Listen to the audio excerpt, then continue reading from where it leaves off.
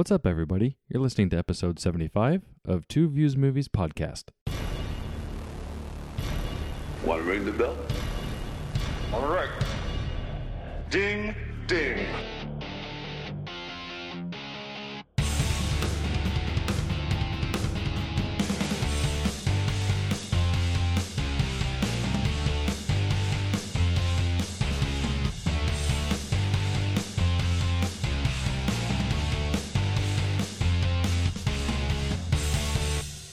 What's up, everybody? Welcome back to Two Views Movies Podcast, a spoiler-filled podcast from Kansas City, Missouri by two guys who love watching movies almost as much as we love arguing about them. I'm Garrett. And I'm Carson. And today we are still in end of 2018 mode, even though we're getting midway through January. But we couldn't move on into 2019 without talking about this movie. If you listen to our year in review, you know that this movie we're getting ready to talk about creeped all the way up into both of our top 5 lists, right? Top 5 of 2018, yes. Yeah. So we're talking Spider-Man Into the Spider-Verse today. For those of you that don't know, it's about Miles Morales, who is juggling a life between being a high school student and being Spider-Man. However, when Wilson Kingpin Fisk uses a super collider, another Spider-Man from another dimension, Peter Parker, accidentally winds up in Miles' dimension, joining others from across the Spider-Verse. Directed by 3 guys, Bob Paraschetti, Peter Ramsey, and Rodney Rothman. And worth noting, it was produced by Phil Lord and Chris Miller, and also written by Phil Lord. If those names sound familiar, those are the guys behind 21 and 22 Jump Street, the Lego movies, and the guys who infamously got kicked off of Solo right before it was being done. Yeah, replaced by Ron Howard, right? Yep, replaced by good old Opie. You know, not to get too off topic, but I would love to know what the Lord and Miller Solo would have looked like. I hate the idea of the people that run around asking for the Snyder cut of Justice League, but I would love to see the Lord and Miller cut of Solo. Yeah, I don't even know what that looked like. No clue. Me either. As with most animated movies, huge cast. Shamik Moore, Jake Johnson, Haley Steinfeld, Mahershala Ali, Brian Tyree Henry, Lily Tomlin, Nick Cage, Liv Schreiber, Zoe Kravitz, Catherine Hahn, Chris Pine, Jorma Taccone, and there's even a few other cameos that I left off. But those are the big ones. Huge cast. And let's just go right into it. But I'm going to let you take this one, as I do with most Marvel, most comic book movies. You're the guy, so you take us where you want us to go with Spider-Verse. Well, I'm just going to start with a little bit of background, and I'm trying not to get too nerdy and go into a rabbit hole that could last for days. But I want to give a little background on what this movie is about and who Miles Morales is and why there are multiple Spider-Men, et cetera, et cetera, et cetera.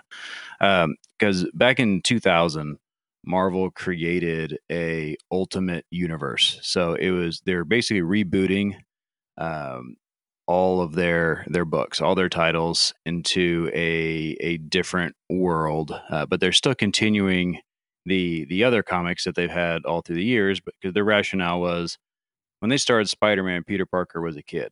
You know, he was in high school, and kids could relate to Peter Parker. Well, now in the original universe, which they call the 616 universe, he is an adult. You know, he's doing adult problems now, you know, and kids don't relate that well to it. So they wanted to find a way, and the same with the X-Men and a lot of their books. So they wanted to basically start over, reimagine everybody's origin stories and just change things for the new times.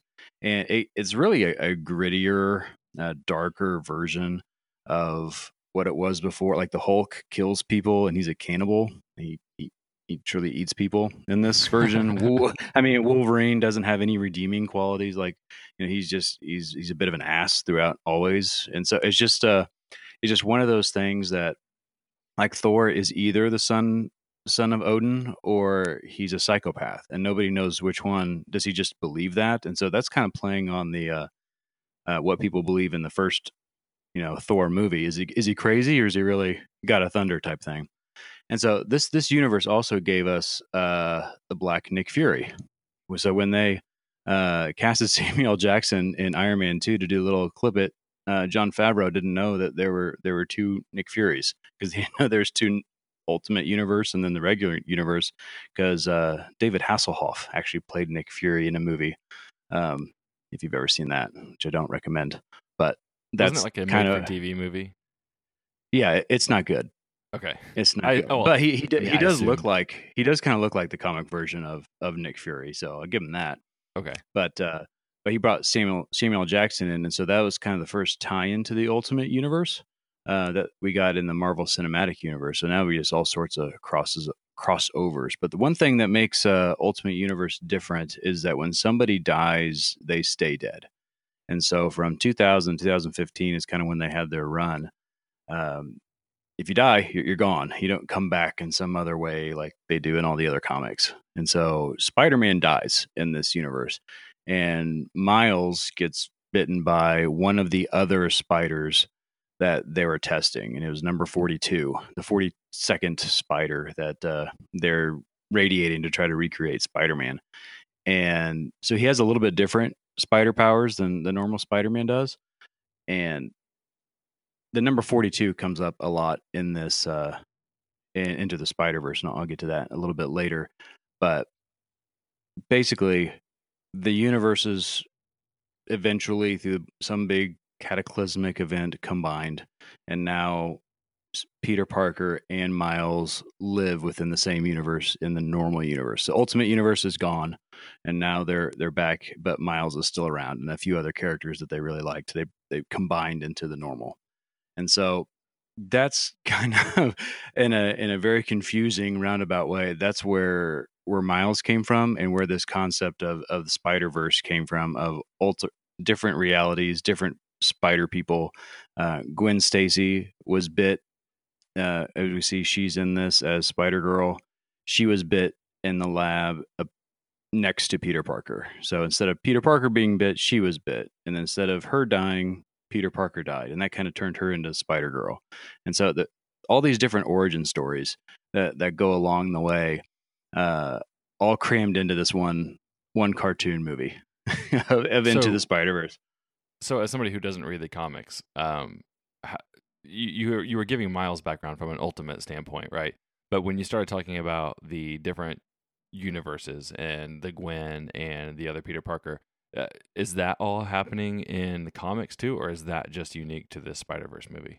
No, they did that as kind of a crossover event before they merged kind of all of them together. And so they did some dimensional hopping. It was not done like this, but it was like this. So this is a new original story, but with the same concept that they took from the comics. Okay, that makes sense. And so they've all met, and they fought powers that were trying to destroy all these universes and whatnot. But that got way beyond what this movie was trying to do. Yeah, I knew none of that going into it. I mean, I knew that there was a Miles Morales who was the new Spider-Man because, I mean, you and I have had lots of conversations about this, but whenever they, I don't know if retcon's the right word, but whenever they mix up origin stories, like Jane became Thor, I'm aware of that. Miles became Spider-Man. So that when you have these shifts in either gender or race of characters, it tends to make waves in the comic book world and even in the movie world. So I was aware of some of this, but this was the first time I've ever experienced a non-Peter Parker Spider-Man. Well, and this kind of all started with the online petition to have Donald Glover be the Amazing Spider-Man instead of Andrew Garfield. And so that's kind of where it got its legs, and they actually modeled Miles after Donald Glover. Gotcha. And so by his look and whatnot. And so that's where this all kind of came from. And Miles was the first one to make waves of this type of thing. Yeah. Now, switching gears a little bit, in Homecoming, Donald Glover is in that, and he's not Miles, but isn't he the uncle, or is he a cousin? Yeah, he's the uncle. He's Uncle Aaron. Okay, that's what because when it does the little when Peter's looking through the computer, it says the Prowler. Okay, as part of his background and rap sheet and things like that. Gotcha. Okay, that makes sense. I knew that there was a Miles connection there, and everybody was kind of pumped that Glover was in it and had that connection in Homecoming. So I knew some of it, but not a lot. Yeah, and so there's kind of little Easter eggs here and there everywhere, and so those are fun. And this movie's chock full of them, and you'd have to see this, a few times to to pick out a lot of these because they go through them pretty quickly. Yeah, well, I mean, I think that's a good comment for the whole movie, right? That the whole movie is fast. I mean, insanely fast.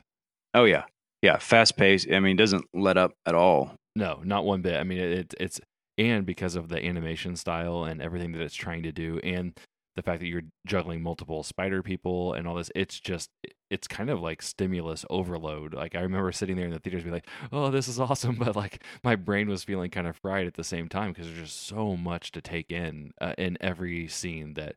I mean, this is going to be such a great rewatch on multiple occasions because I think you'll find stuff new forever, and especially if you're not a comic book person like me, like you know kind of all this going in, so you're like seeing these things, and there's even more that, like you just said, you'll get as you watch more. But for me, like there's so much more of a learning opportunity in this because there's all these different things that I don't know about and didn't, went over my head. But as I read more and follow along more, I'll definitely pick up as time goes on. I agree completely, completely with that whole statement. But while we're on that topic of cultural impact of all this, I'll go back to the 42, and no one's actually said it. I mean, because they show the image of 42 a lot in Into the Spider-Verse. I don't know if you noticed that. I didn't catch that. No. So he walks by signs. There's a pillar. I think it's a pillar. I'm putting in my head that's falling on this number 42, and then the spider, even on its back, it has 42 on it. That bites him. And I started to read online, and nobody's bringing out the obvious connection to that.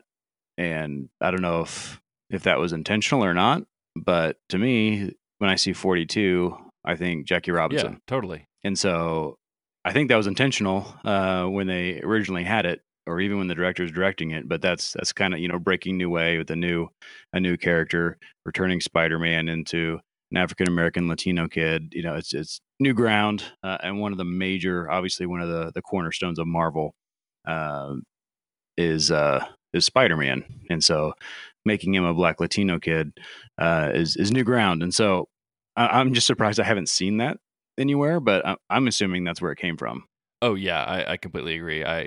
When you started saying all the 42, I'm like, oh yeah, that makes perfect sense. Jackie Robinson breaking the color barrier, and while clearly Miles is not the first African American or Latino superhero in Marvel, there is something to be said though about the whole taking a existing character that's been around for decades and shifting the gender or race in that way. So I totally see that. While we're on Easter eggs, though, I do have a question that's not really an Easter egg, but more of I don't get it. Why is his name Miles Morales when his dad is Jefferson Davis? Why isn't he Miles Davis? That's a really good question. I don't know. Okay, yeah, I wasn't sure. I'm sure it is. It's been a while. Like it was 2012 when he was first introduced, his origin, and I don't know if that ever came up, but I'm sure it did. Because as far as when I'm reading the comics now, I mean, his parents are married, so I don't know why. Yeah, that would have gone that way. No big deal by any means. It's not like I'm sitting there being, oh, come on with that. But it's one of those where I was like, oh, okay, all right, whatever. Yeah, I'm trying to remember, and I don't know. Okay, so jerk. One of the things that I felt like, so not to tip my hand, but I've always struggled with Spider-Man on the big screen. It's just never really clicked with me. But this story was so awesome. I mean, I'm a sucker for anything like sci-fi, multiverse, all that kind of stuff. So this was perfect. But I truly don't see how this could have been pulled off in any kind of live action, non-comic book, non-animated way. It seems too complex, and I just don't know that it ever could have been pulled off in live action. What are your thoughts on that? Well, I don't ever agree when people say that. Only from the standpoint of, I mean, you could do a shot-for-shot remake of this in live action, and I just think when people make live action movies, they tend to dwell on things like the origin story. And here they breezed through everybody's. They went through 6 characters' origin stories in like 15 seconds. And they were all very true to the comic. And so it's not that we're changing things to make it easier to move on with them. They actually told their whole origin story. Even Peter Parker's was, this story, and he ran through, and I love that part. He ran through all the Spider movies, even, and the comics, and so he was trying to combine all that before he died. Yeah, In that piece. So it was funny. Like they were hinting at Toby, and they were hinting at even the true comic version and all that, but they got it all right. And so I think you can do it that way in a live action. I just think people's focus, they feel like they have to have that it won't move as fast, I guess. yeah, In a live action movie like they do in this. The pacing would be different. yeah. And I guess I think it'd be interesting to see, I think. Yeah, and I think there's just so much of when you're doing animation like this, you can cram so much into each frame that when you're doing it in live action, you just have a setting, a backdrop, right? There's all this peripheral information that I think you can take in an animated movie that helps with this narrative and all the multiverse stuff that I'm just not sure translates well to a live action movie. Well, I think you would lose Spider-Ham, but I'm okay with that. Right. So you mentioned this, and it's a question I had for you, because you and I haven't really talked a whole lot about this, but you mentioned that the origin story of Spider-Man, and especially of Peter Parker, references the movies, specifically like the upside down kiss from Spider-Man 1. So did you think that the Peter Parker that dies in Miles' timeline, is he or is he not supposed to be the Tobey Maguire version that we all know? Or was that just kind of a nod to Spider-Man lore in general that everybody knows? I think that was a nod to Sony, because Sony made this, and Sony was saying, hey, all this stuff happened. Because they even referenced Spider-Man 3, when he is being his emo Spider-Man 3. I mean, that he goes, yeah, that happened.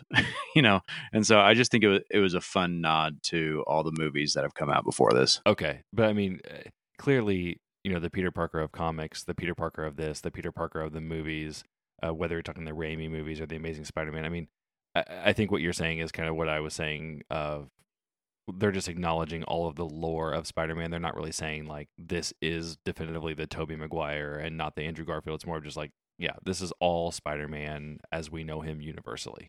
Right.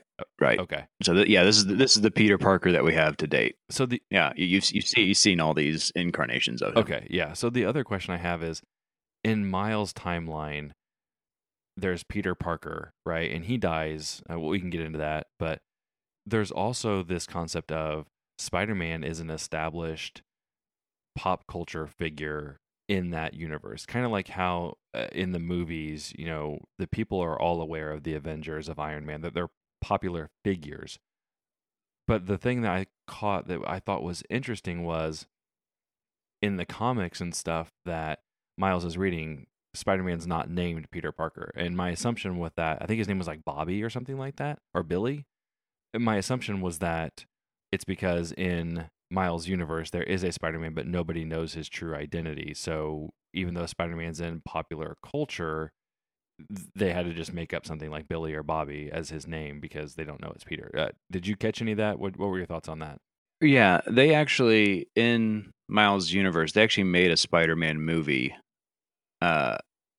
which was basically Sam Raimi in the universe of him fighting the real Dr. Octopus, but they didn't know who he was, and so they made their movie with that real footage, and he became a big icon. But Peter Parker doesn't get a cent because he won't say who he is, type of thing. Okay, and so that's kind of a running thing through that is Spider-Man's very popular. He even has a movie, but they kind of make up stuff for fill in. Okay, I got you now. So and I didn't even see in the comic that Miles was reading what the name was. I missed that part. Yeah, I'd have to go back and look. It's Billy or Bobby, or I mean something super generic, kind of like Peter is, but it's something to that effect. Yeah, but no, he exists both like that and as Peter Parker. Okay, so like I guess switching gears into more of the movie, I guess the best place to start would probably be what happens to Miles and how Kingpin gets involved and where this all kicks off. What did you think about Kingpin being the main bad Is that what you were expecting? I can't remember. Honestly, I didn't pay a lot of attention to the trailer or anything leading up to this, so I didn't really know where this story was going. So I thought it was interesting that it was Kingpin, but the kickoff to all of this with, Miles and his life of being, there's some interactions with his dad, and he's not really wanting to do good in school, and he doesn't really know how he is. But then he runs into Spider-Man and sees this conflict between him and Kingpin. And like, I feel like that's all in the first, I don't know, 10, 15 minutes. I feel like Spider-Man, the Peter Parker Spider-Man gets off in like the first 15 minutes of the movie. Oh yeah, that's really early. Yeah, but I liked that they set things up quickly. They gave you an introduction to Peter Parker. They brought in Kingpin, and you're immediately thrown into the mix. Did you like that kickoff? Did you like that it was Kingpin, and did you like that Peter Parker kind of died in Miles' timeline? Yeah, Kingpin's he was originally a Spider-Man villain, and so I like that. He's kind of moved more towards Daredevil, but I like the Kingpin concept. I didn't like the way they animated him.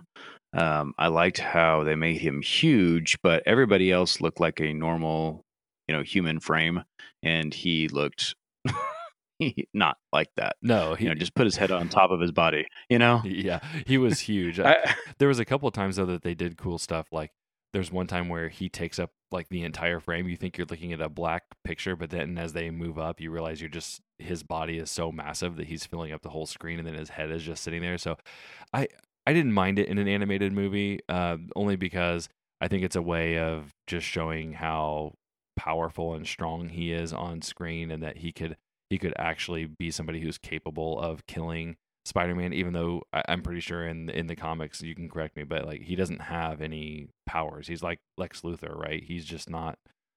There's nothing special about him. He's just a big bad guy. Well, yeah, he's massive. He's massive. Like he looks really fat, but it's all muscle apparently. Yeah, and so that's how he can go toe to toe with Daredevil and Spider-Man and all that. But I didn't like. He just looked like a hunchback, and that was weird to me. You can make him a huge, massive, character, but not make him look like a hunchback. I just didn't like that. But no, I was fine with him being the bad guy. They even dove into his motivations, quickly, but they did what he was trying to do. I just thought that they executed everything very well when it comes to developing each character and doing it in a very quick time. Yeah, I totally agree with that. I think again, lesson learned for live action movies that you can actually apply from this is that they gave Kingpin a story and a meaning, and most of the time with Marvel movies in particular, they just they give you these one-dimensional villains, and I will say Kingpin was fairly one-dimensional, but they gave you enough at the beginning and the end so that you understand why he's doing what he's doing and what he's going for, and that he's got skin in the game other than oh, I just want to kill Spider-Man, or I'm looking to take over the world or the universe. It wasn't about that. Kingpin he lost his wife and kid, and he's trying to get them back. And that's all you need, but it's enough to where you care and you can bring those elements in, and you don't focus on it the whole movie. Just like with Miles, there's so much going on in this movie at any given time that at times you kind of forget what's at the core of Miles' story and all this. But the movie does a fantastic job of bringing you back and reminding you of how this all relates to Miles. So you might go 10 or 15 minutes and not, it's all cool Spider-Man stuff or Miles going off and doing stuff, but then it'll bring it back to like, his internal conflict about how he feels about being the new Spider-Man, or his relationship with Peter, or his relationship with his dad. And they do those little steps along the way so that you never go too long without forgetting who this story is really about. And the same thing with Kingpin. They give you little things here and there so that while all the fun stuff's going on, it doesn't lose any of its heart, and you're able to go back and say, oh yeah, right, like Miles is still struggling with this or whatever. So the storytelling is where I think they could take a lot of lessons from this movie, because it was funny, but not so funny that it lost its heart, or it was action packed, but not so much that it didn't let you forget like this is about Miles' journey into becoming Spider-Man. So I loved everything they did with both Miles and Kingpin from like an emotional development standpoint. Yeah, it comes back to the sympathetic villain. I mean, you think about Thanos, and you may not agree with their methods, but you understand why they're doing it. Like Kingpin, lost his family, and he's searching the multiverse for a new set. It's like if I lost my wife, would I go try to find, even though she's not exactly my wife, but go into the multiverse and find her somewhere else? You'd think that he loved her so much that that's where he's going to do that, and so that whole concept is like, is okay. Would you do that? Is that right? And he'll do it at any cost because his love for her. He doesn't care who he kills to get it done. He's just trying to get it done. Yeah, no, totally agree. And I feel like the Marvel Cinematic Universe equivalent of that would be that somebody developed this machine and they were using it to go grab all the versions of Kingpin and all the other dimensions to come back and fight everybody here, or go grab the biggest, baddest villains across all the dimensions to bring them here so that they can conquer the universe here. You know what I mean? It's always some ridiculously absurd, huge plan to do massive damage instead of just being like, oh, I'm just trying to get my wife and kid back. Right. Exactly.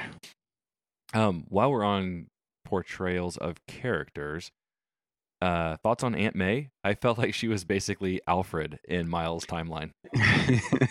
Yeah, they definitely did her up.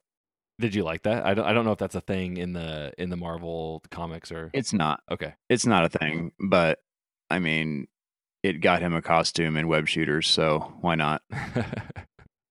Yeah. It was such a small part. I mean, I didn't necessarily like it because that's not Aunt May, but Peter having an underground bat cave in his backyard. I mean, that's not really, really how Spider-Man rolls. But okay, sure, whatever. Yeah, and me not being a Spider-Man guy, I definitely went straight there, right? Like I'm like, oh, that's Alfred, and we're going down to a bat cave, and I was sitting there thinking like, I don't think Carson's ever mentioned Spider-Man having a spider cave, and like especially with all the suits lined up, I was like, that's not. I mean, don't get me wrong, totally cool.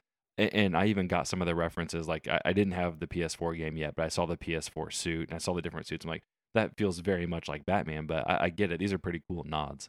Yeah, that I think that's exactly what it was. It was nods to all the suits that Parker has worn, throughout all the comics. So they had the Iron Spider suit, like you mentioned, the PS4. They showed even the his car from the cartoons, the Spider Buggy. I don't know if you caught that, but it's it was just like, again, if you watch it again, there's so many of those little things that they drop. Oh, that's where that's from, And so I think that was more of a way to get them all into the movie than being any sort of accurate whatsoever. Yeah, but I was fine with it. Yeah, I liked seeing all that stuff. Yeah, I was totally fine with it too. And actually, it was a good excuse to give me like two of my favorite shots in the whole movie. The first time that Miles is down there and he looks in the reflection of the Spider-Man costume when it's encased, and he's like looking up at it, so his eyes are down. But then later in the movie, right before he goes in, it finally figures out how he can personally become Spider-Man, then they do the shot again, but this time he lines up his reflection perfectly with the eyes of Spider-Man. So that those are two of my favorite shots in the whole movie. So if you need to build a whole spider cave for that, I'm all for it. Yeah, and he spray painted it. So he didn't make his own costume. He spray painted it, which fit with the whole rest of the movie. Right. And so I thought that was pretty cool. Yeah, because he did like tagging and graffiti and stuff like that. Yeah, and so tagging his own costume, making it his. I like it. Yeah, while we're on that, you kind of touched on the cultural stuff earlier. I loved that they fully embraced, and they had to, right? I mean, and it's also just good filmmaking, but they totally embraced somebody of his heritage, like all the cultural things that come along with that. The score was like that. The fact that he, not to say that, African Americans or Latinos go around doing graffiti everywhere, but I would say that's very much in more of their culture than like a white Peter Parker's culture. So there's all these things that they added to Miles that was very, very cool and really embraced the nature of it. Like Miles' mom, in the opening when he's getting ready for school and breakfast, she's speaking in Spanish, right? And they're making all these references to, I don't know if he's Puerto Rican. I can't remember exactly what it was, or Dominican, but they make all these references to the types of food they're eating and stuff, and they don't subtitle anything that she says. So you're just hearing it in Spanish. And there's just so many cool things that they did. And one of the comparisons I had in my head for that was this movie felt very similar to Creed, right? Rocky was an established, white character, and they were going to kind of reboot the franchise of Rocky and shift it to focus on Creed. But it wasn't just in name and character, right? They totally culturally embraced what it meant to have Adonis Creed be the lead of that story. And I feel like that's what they did here. They knew they had to shift away from Peter Parker, and they were shifting to Miles Morales, who's African American and Latino. And they just didn't do it superficially. They just totally embraced everything culturally about that and really shifted the entire feel of the character, the environment, and everything. And I mean, it works, and that's what they had to do, but they did it so perfectly. No, I mean, everything from the music to everything they did visually, to his background, his family, everything you just talked about, I thought worked on every level. Visually speaking, I've never seen anything like this. Oh no! I mean, it truly looked like a comic book come to life, and then something completely I can't even describe. I mean, almost 3D, but not, and just awesome. Did they have a 3D version of this? I think they did. Oh, I don't know, but it just even the way that they did the art, of them, they looked like they could pop out on the page. You know? Yeah. And so it was just in the trailers. I don't think did that justice at all. I mean, even and we talked about this in our year in review, but the trailers didn't give that same visual pop as when you're sitting there in the movie, which it just totally took me off guard, and it was awesome. I loved it. I think the problem was that clip that they played with Venom was the entire Peter Parker scene where he's going to visit, Miles is going to visit his grave, and then the other Peter Parker shows up. It's a very, very dark scene, not emotionally, but like it's like the actual lighting of the animation is very dark. And so the rest of the movie, though, has so many vibrant colors and stuff. So I think that they chose one of like an interesting scene for sure, but a really kind of basic scene in terms of the animation in that trailer, or not trailer, but that segment before Venom. And I'm screwing up everything. It was after Venom, I think. But they, I just think that they didn't choose the best scene to really show that off. So yeah, I totally agree with you. The colors and everything, I was so wowed. I'm pretty sure they released it in 3D, and I will say in hindsight now, I kind of have a regret of not going and seeing it in 3D. I just have such an aversion to 3D movies that I don't even consider anything to go watch in 3D. But I feel like this could have been one of those kind of like Gravity back in the day where you really could have maybe had something special there with 3D. Yeah, Gravity was the only movie that I've ever said go watch in 3D. Yeah, the rest of them sucked. I mean, even Avengers, I saw it originally first, or normally first, and then 3D second, and it didn't add anything to the movie, I don't think. And most movies are like that, but I do think that this one could be something else. Yeah, I think with 3D, not to get too far off topic, I think it's got to be something that is right for the format. If you're just watching Avengers, which, yeah, sure, it's a CGI fest at times, but it's still centered around humans in real world settings like in New York City, and that to me just doesn't work. But if you've got something like Avatar that's fully CGI, I can kind of see it. With Into the Spider-Verse, it's animated, so you can just play with that so much more. And you're already kind of out of that sense of, okay, this is not the real world that I'm looking at. So I think you can kind of embrace the 3D. And the same with Gravity. I mean, you're sitting there in space, so you know that it's not really filmed in space, and you can kind of get around that. So, but back to the animation and stuff, you're spot on. It's at the same time that it's new and unlike any other kind of animation approach I've ever seen. I loved that they purposely tried to make it feel retro in some ways too, right? Like you had the flat 2D-ness kind of at play with I don't know, what is it, Spider-Ham? Is that what we call him? Spider-Ham, yes. Yeah, with that, but then you also like there would be times where they went almost old school Ang Lee Hulk, right? Where they made it look like sections of the comic book page and the actual frames and the wording, and then they even had the little red and blue circles that make up old comic books, right? Based on the way they used to print them. So it was so cutting edge new, but with like so many homages back to the original medium of comic books. No, I agree.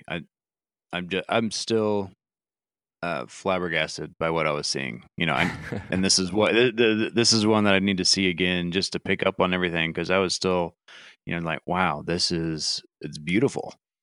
As I was watching, then the music, I loved. So I listened to the soundtrack, and I don't love all the songs, but I love the pieces of the songs that they used Yeah. in the movie. Mhm. And so like the entire song is okay, but I love that little snippet that they used and they incorporated in the movie, and that I felt like that was throughout. Yeah, that one on the soundtrack, I've been listening to it too. The I have to, if I can pull up a clip and play it in this, I will. But it's like ba-da-bong, like that.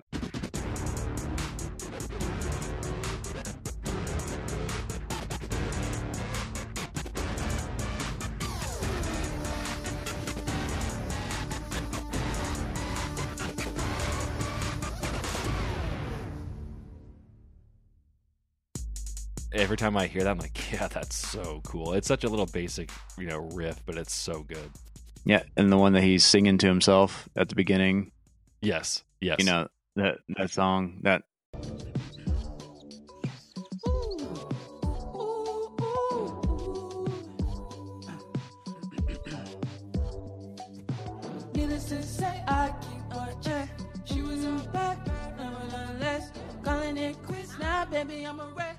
That was awesome, and just I love the music, loved all that. Yeah. Just well done, done. I know, man.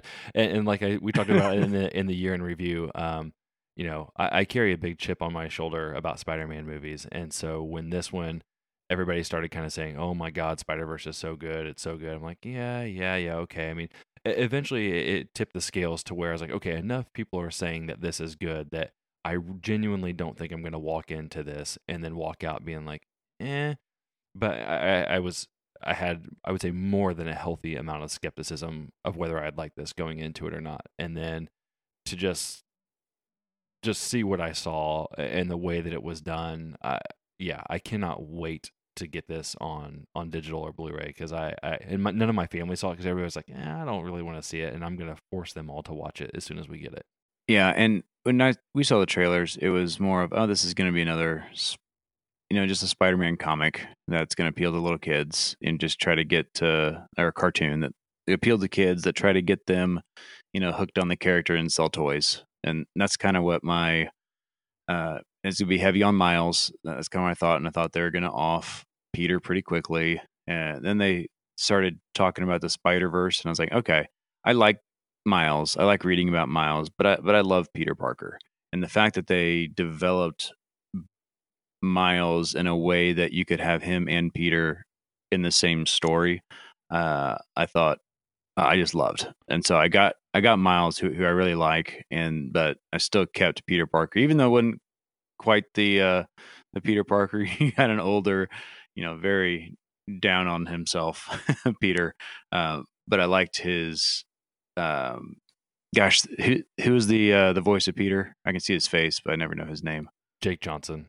I thought he did an excellent job of Peter Parker, and I was skeptical of him coming in because he's kind of annoying and like tag. Yeah, and so I wasn't sure how that was going to go, but I thought he did great too. Yeah, and I mean, you kind of got you got to have your cake and eat it too, because you killed Peter Parker. But at the same time, you still got Peter Parker, a different Peter, because in his world, him and MJ had been broken up and he was overweight and kind of depressed and all that stuff. So you get a different angle on Peter, and you still get the idea that you lost a Peter. So really well done. And if I'm not mistaken, that's Chris Pine that does the original Peter Parker that dies, right? I think I saw that. Yeah. Yeah, I'm pretty sure that's him, because I heard his voice like, oh, I didn't know Chris Pine was in this. And then he's not in it for all that long because he's the voice of Peter Parker in Miles' universe that dies. So he doesn't get to be around all that much. And he was blonde. Yes. So while we're on the topic of Chris Pine and voice acting, what do you think of all the voice actors? Because there's a ton of people in this and a ton of different angles, a ton of different characters. Did you like the voice acting? Anybody in particular stand out to you? I didn't have an issue with anybody, and I thought I might when looking through the cast, but no, I thought everybody was dead on. I really enjoyed it. Yeah, I agree too. I think the standout, I really liked Mahershala Ali and Brian Tyree Henry. Mahershala played his uncle Prowler, and Brian Tyree Henry played his dad. But I'd be lying if I said that Nick Cage as Spider-Noir. It was perfect. Whoever decided to cast Nick Cage as Spider-Noir deserves a casting award, because I would never, if you were pitching this movie to me and even showed me some of the animation, I'd be like, where does Nick Cage fit in this? I mean, I know the guy likes comics, he took his name from a comic, he's a Superman freak, but like, I'm not getting it. I'm not seeing it. But him playing this sort of deadpan, black and white spider noir that sticks out like a sore thumb and is like a fish out of water element through the whole movie, it somehow totally worked. Right. I mean, you have to get over that it's Nick Cage just from how he is as a human, and then realize that his voice fits perfectly. Yeah. There's one line, he has a couple of really good lines in there, but there's one point where he's like, he says something, I had to kind of paraphrase it, but he's like, sometimes I watch matches burn until they touch my fingers just so I can feel again. Like, that got a good laugh out of me. Yeah. He had a few of those that were just kind of throwaway lines, but he just, like, that's just how he talks. And that's great. Yeah. One of the other things about the plot that I wanted to ask you about, and I felt like such an idiot for not seeing this coming, but, at some point, Miles is being chased by the Prowler, and he doesn't have any idea who he is. And then he finds out he's his uncle, and then his uncle dies. And I after it happened, I'm like, oh, right, Spider-Man's uncle dies. Like, I totally didn't see that coming, and I don't know why. I felt so stupid. Did you know that was coming? No. I didn't, because the Prowler's a different guy in the other universe. It's his uncle in the Ultimate Universe, and I totally forgot that it had anything to do with that. So I didn't even make the connection to Uncle Ben. Yeah, I didn't until it happened, and then it's sort of like, I mean, we're so used to people's parents dying in comic book movies, and that's their origin story, and I forget sometimes that it's the uncle and Spider-Man story, and then I actually thought maybe his dad was going to die in this storyline, maybe at the hands of his uncle or something like that. But when his uncle died, I was like, oh yeah, the Uncle Ben thing. Okay, that makes sense. I mean, I didn't have a problem with it. I actually felt kind of stupid for not catching it. Yeah, I agree. You should feel stupid, but no, I'm kidding. It's a different way, obviously, because his uncle was a bad guy, working for the Kingpin.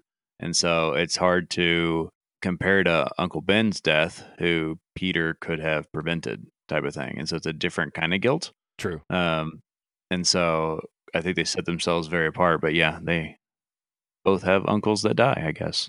Yes. It's a superficial connection, but it's there nonetheless. What else you got? Oh, and I missed this when you were talking about Easter eggs, but did you stay the end and see Spider-Man 2099?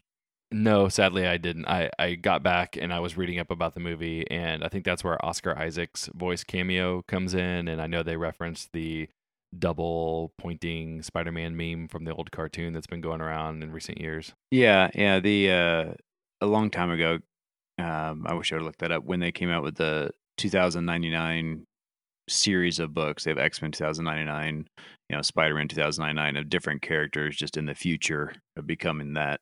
But that's who they brought in at the end. So if they ever do something crossover like that, that'd be interesting to see them bring in Oscar Isaac into the fold. Yeah, it's crazy how many people they got to sign on even for just small roles like that. Yeah, 2 lines. I mean, who wouldn't? I mean, I feel like sure. If anybody asked me to do something, of course I'd take anything as me. But, right. But I mean, we want you to just come by the studio, read 2 lines, and then be done. I'm like, sure, we wouldn't be a part of that. Yeah. I mean, even if it flops, it's Well, gosh, sure. I only had 2 lines. Well, and if it's an animated movie, I mean, are you really gonna be the one that takes flack for it flopping? Right. Exactly. All right. Well, it sounds like we're running out of things to say, so why don't we get into our questions? Deal. I am Thor, son of Odin, and as long as there is life in my breast, I am running out of things to say. All right. So, what'd you rate it and why? I gave this a 5. Not only from my Marvel bias and my Spider-Man love, but this was something that visually I had never seen before. It was so unique and so different that I was truly in awe when watching it, and I loved it. How about you? Yep, same 5. I totally was a sucker for it. I mean, it shot all the way up to, I don't know, 3 or 4 in my list. It's embarrassing that I can't remember my top 10 list from just last week when we talked about this, but it's in my top 5 for sure. 5 stars. First Spider-Man I've ever loved. Just as a quick bit of background, no Spider-Man movie before Homecoming even broke 2.5 for me. None of them. Not the Amazing Spider-Mans, not the Raimis, none of it. So Homecoming got to a 4, and I was still kind of like, oh yeah, really good. I like it, but missing something, and I kind of resigned myself to being like, yeah, Spider-Man's just not for me. There's just no instance of Spider-Man I'm ever gonna like. And then Spider-Verse hit, and I gave it a 5-star, and now I've got the PS4 game, and I'm playing it like crazy. So I honestly think there's an argument to be made that it's one of the best superhero movies ever made. Putting it up there with The Dark Knight, with whatever Marvel movies are the favorite, Guardians of the Galaxy, all that kind of stuff. I get that it's tough to compare animated movies to live action, but it should be there. And honestly, WALL-E I think was up for Best Picture one year.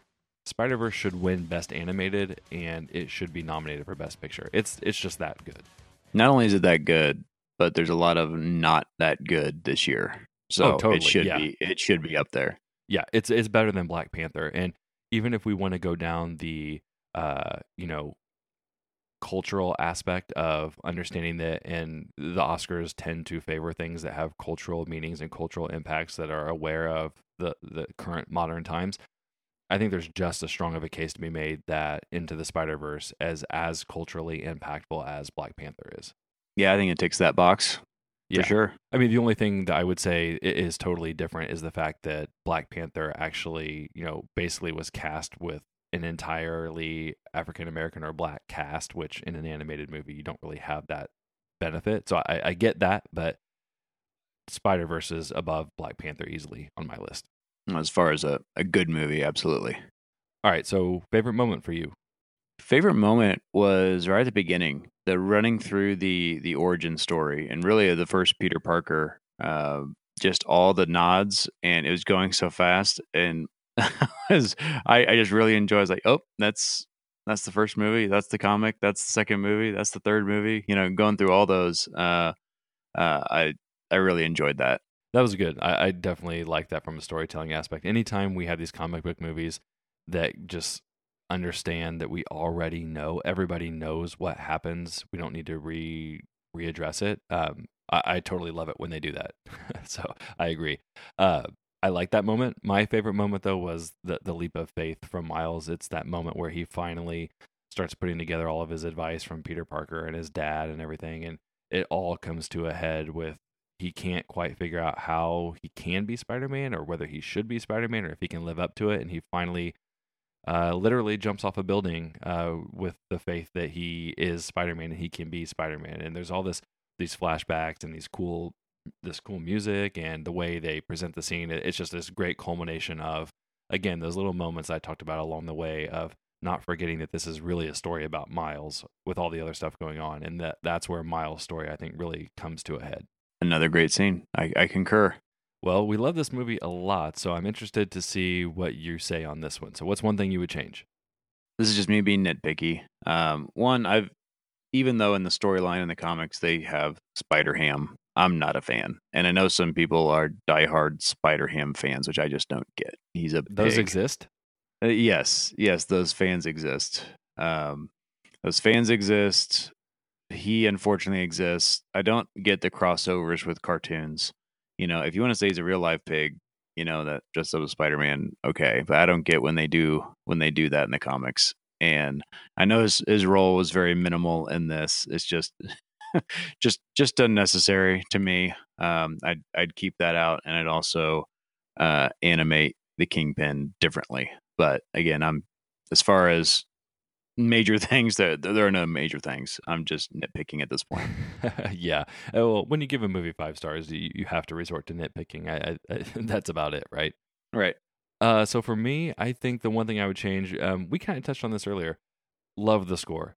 Totally love the score. But there's this whistling element to some of the music that I caught in the theater and I caught in as I've been listening to it, and it kind of bothers me. It's a weird sound. It is catchy, I'll give it that, but I don't know why that just kind of annoys me a little bit and takes me out of the element. But again, totally nitpicky on that one. But I would take that specific theme of music out of there.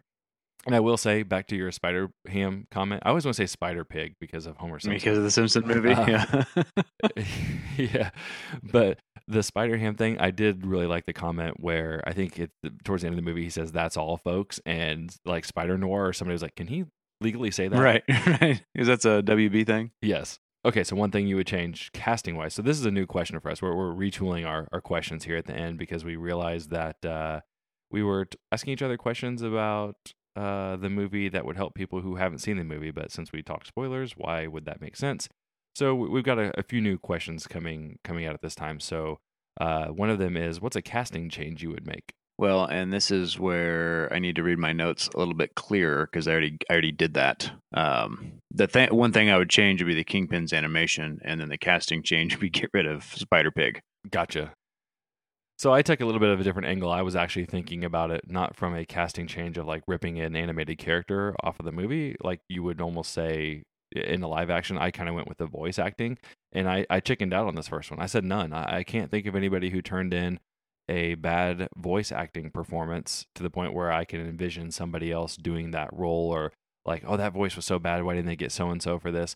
I didn't really see that in this. So as far as the voice acting goes, I'm coming in on our first time ever asking a casting change question, and I'm saying I got nothing on this one. You getting blanked on the first time? Yeah, I think it's harder on an animated movie too, right? Like if you're doing a live action movie, there's so much that goes into it. The looks, how do they dress the character, and you can kind of envision that. With voice acting, I think it has to be kind of glaring, right? Like I don't think I would initially think that, like for example, Liv Schreiber would be a good Kingpin, but I also don't have any preconceived notions about what an animated Kingpin should sound like. So, if they had put like Patton Oswalt or somebody in there as Kingpin, I'm like, yeah, that's no good. But I don't have that in this. So I liked all the voice acting. I got nothing on the casting changes for this go. What if you have to? Ooh, you have God. to pick somebody. Ugh, I don't know. I'd have to think about that because voices are so crazy unique. With like Jake Johnson doing Peter Parker, I mean, it didn't really matter to me much. I'm not sure. It's one of those things where I don't know that I would be able to pick things out. So truthfully, I have nothing.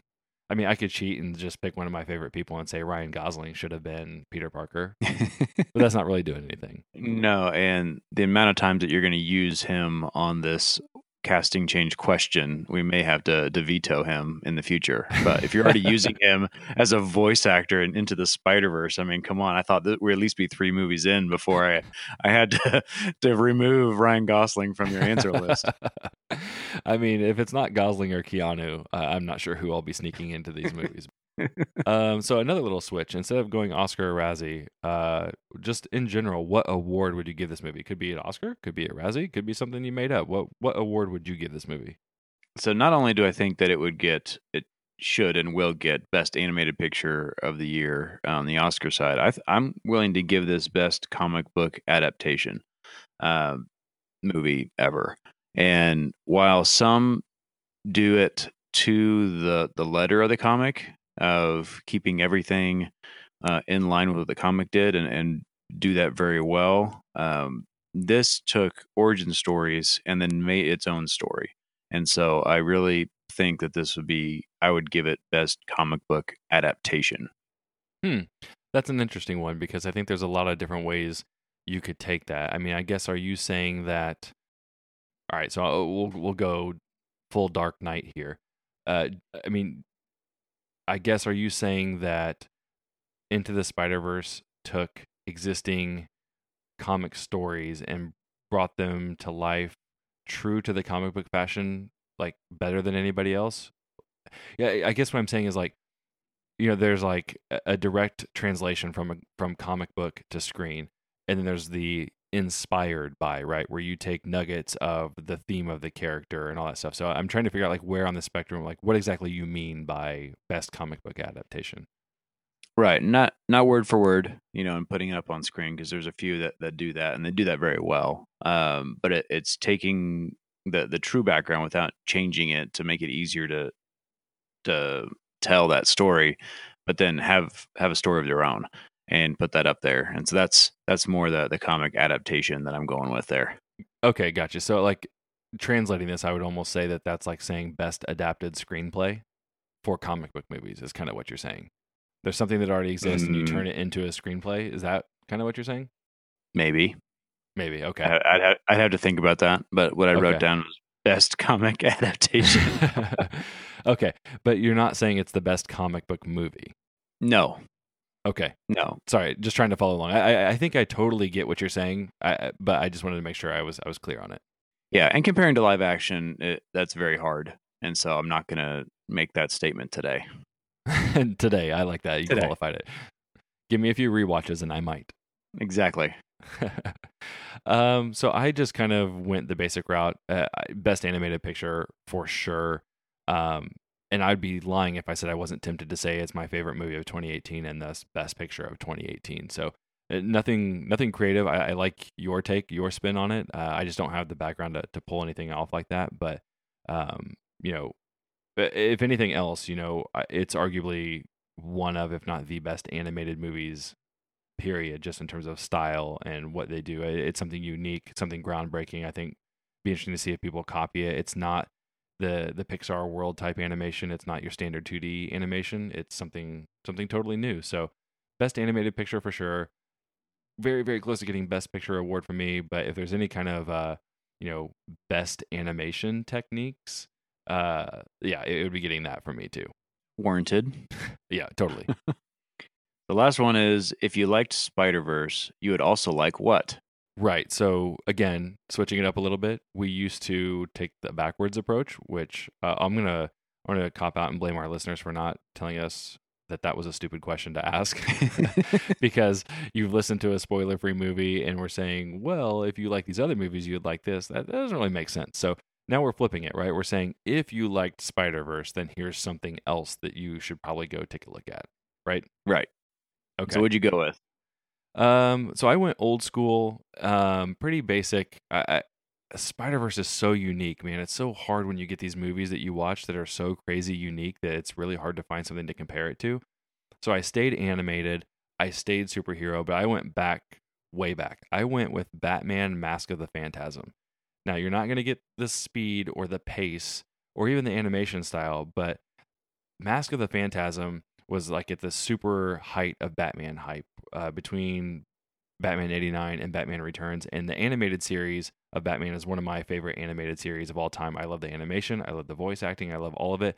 And Mask of the Phantasm was one of the first comic book movies animated to get a full release like that. And it's actually a really good movie. So I'm sticking with the animated superhero genre and say that you will like, if you liked Spider-Verse and you're good with a concept of an animated full-length superhero movie, I think you will like Batman Mask of the Phantasm.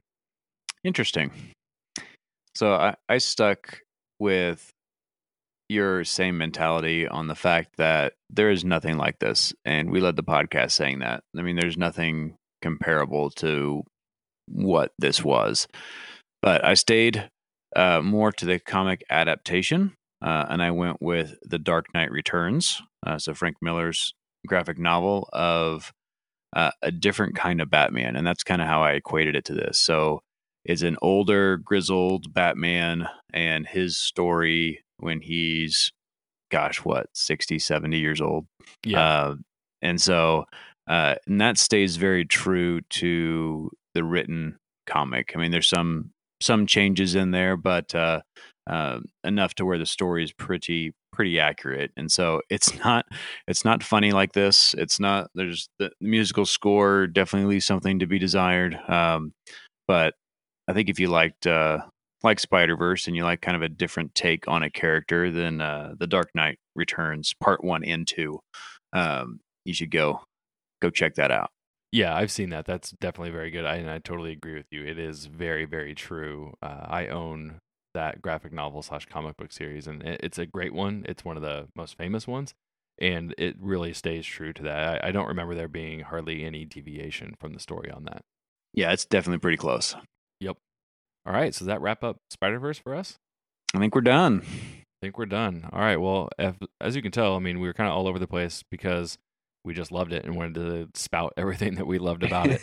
But if you've taken anything away from this episode from us, right, it's that Spider-Verse is one of the best movies of the year, one of the best animated movies of all time, one of our favorite movies in many, many years. Take it from a guy who doesn't really like Spider-Man, or I guess I maybe should say didn't really like Spider-Man. Convert. You have to go see this movie. This movie deserves to be watched by everybody. I will be shocked if anybody does not like it. Now, they may not rave about it like we did, but I would be shocked if people come away not liking this. I haven't ran into anybody who doesn't like it, and that's all ages and ranges and everything. And so everybody was thoroughly pleased and surprised. Yep, completely agree. All right. Well, I think that's going to wrap it up for us. Like usual, the best way you can help us is go out and hit subscribe out in Google or iTunes or the Apple Podcast Store, I should say. That way, all new episodes show up on your phone automatically. You don't have to chase us down on the website to listen to stuff. It'll just download to your phone and be ready. And like usual, give us a like, give us a share, anything you can do to help us get the episode out, and talk to us online. You can find us on Twitter, on Instagram, on Facebook, anywhere. We love talking movies. If you saw Spider-Man, or once you do see it, let us know what you thought about it. Did you agree with us? Did you not? Because we think you'll agree with us, but it's always good to hear what actually comes out in the end. Are you one of the few people that doesn't exist that doesn't like this movie? Yeah, let us know. We may publicly shame you, but we'd like to talk to you at least. All right, well, I think that does it for this episode. Aquaman should be coming next week. Sounds good to me. Yep, we'll catch you next time. What should we do next? Something good? Something bad? Bit of both? Bit of both.